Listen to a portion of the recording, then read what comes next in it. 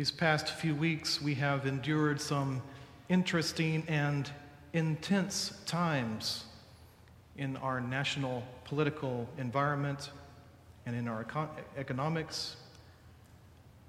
Just last Sunday afternoon, a deal was announced regarding raising the debt limit for our national government. Finally, after days of standoffs and breakdowns, finally a deal had been reached. And though some details had to be worked out, we pretty much knew that by Sunday evening that the debt ceiling would be raised before the August 2nd deadline, Tuesday. According to the polls that came out this week, there's not many people who are happy with the way that this was handled by either side of the aisle. More and more people suspect that our current political environment is so unhealthy that no one can do what is good for the country. An environment where politics has lost its principles, the notion of doing what is for the common good is all but dead.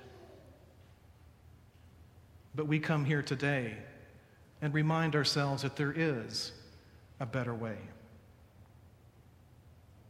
So the second event that needs our attention on Monday night, as Congress was meeting and casting votes for the debt ceiling bill, in walks Representative Gabrielle Giffords.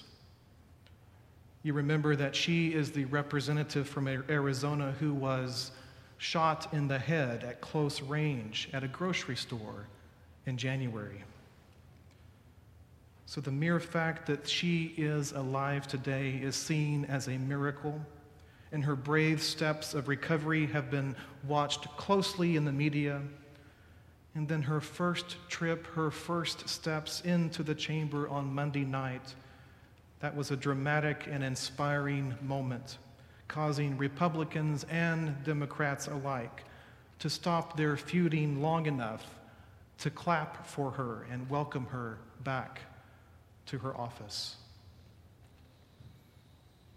But as incredible as that moment was, it was just another reminder of the brokenness of our national dialogue, because you remember that she was injured and others were killed on that January day by someone who disagreed with her politics. We also have Norway as another example. So in an environment where politics can get you killed, the notion of doing dialogue and mutual forbearance is all but dead. But we come here today to remind ourselves that there is a better way. And the reason why we know this is because the Bible tells us so. Jesus told us about it in Luke 6 on the Sermon on the Plain, which is called the Sermon on the Mount in Matthew. But I say to you that listen, love your enemies. Do good to those who hate you. Bless those who curse you. Pray for those who abuse you. If anyone strikes you on the cheek, offer the other also. And from anyone who takes away your coat, do not even withhold your shirt. Give to everyone who begs from you. And if anyone takes away your goods, do not ask for them again. Do to others as you would have them do to you.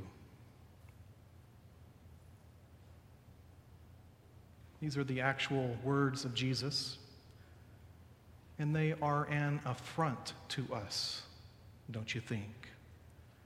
It's a scandal because it's not the world that we live in, and it's not the pattern that we by ourselves would desire.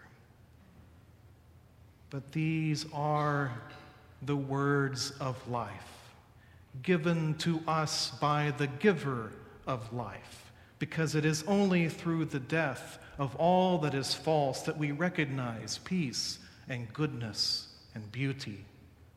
This is the better way. Do unto others as you would have them do to you. This is called the Golden Rule.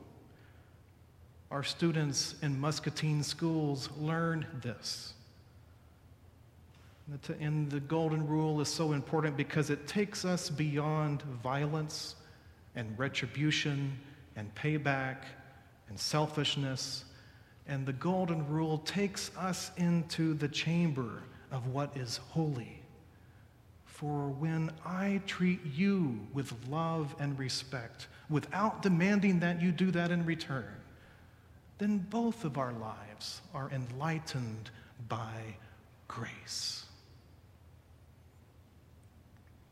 This past week, for my weekly column in the Muscatine Journal, that yes, comes every week, I wrote about compromise, and I said that to compromise is to promise together. To promise something together. Compromise. But in church, we can say it in even more explicit spiritual terms. To compromise is to say that I will let part of myself die, and when I don't have it my way, that opens up a space for something new to be born. So when I give myself to you, then I am saying, I am not defined by my resistance to you. Rather, I am defined by my ability to give myself to you. And that in dying, we become new creations. And that creates a hope for the future, to promise together. So to compromise is to believe and to act out death and resurrection, the core of our faith. This is the better way. People nowadays use manufactured political paralysis and chronic gridlock to get their points across. People nowadays use guns and violence to get their point across. Have we really grown up in the last 3,000 years? In our country, we have lifted up politics to be the new religion. There's a fundamentalism in our politics that matches the worst impulses we have done to our religion. And instead of people gathering in sanctuaries on Sunday morning to gather up their praises and lift them up to God, rather, people stay home and watch politics on TV so that they know what they need to fear and they know what to be angry about. This is, of course, the sin of idolatry, the sin that we are all guilty of, including myself. And the end result of all of that is that we have to strive that much harder to be in relationship one with the other. John Calvin, the great reformer from which all Presbyterians and Reformed people draw their line back to, said it this way: if a man believes his own mind, it is certain that he will forsake God and forge some idol in his brain.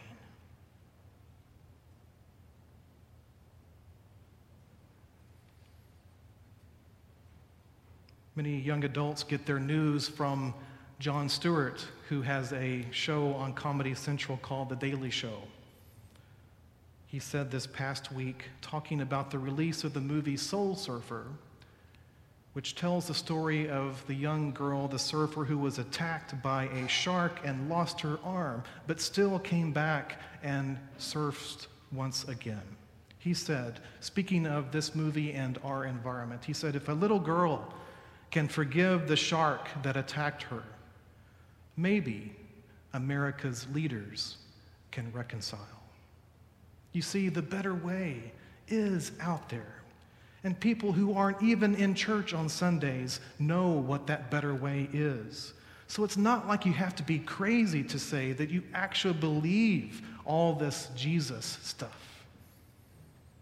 It's like what I was reading in 2 Samuel this week. The story with all those long, funny Hebrew names that are hard to pronounce. And if you get caught up in all of that, then you might miss the beauty and the grace that is oozing from this story. You don't have to know about the history of Israel to get it, except to understand that David is now the king, and he's reaching out to the family of Saul, who was the king before David.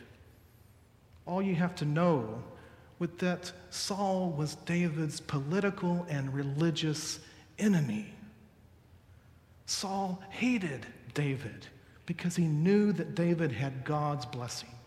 And Saul hated David because he knew that David was going to take away his political power and become king after him.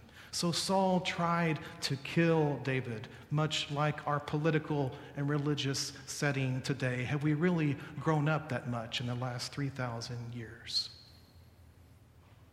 But what does David do now that he is king?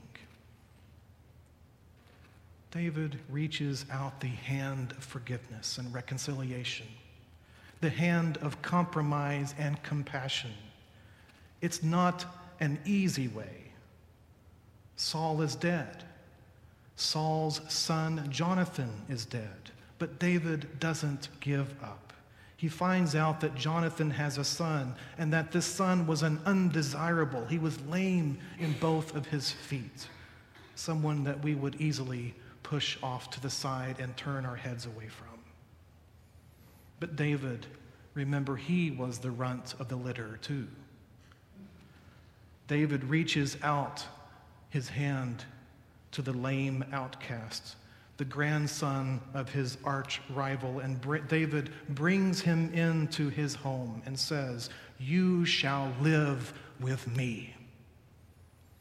And more than that, David insists that Mephibosheth eat at the same table.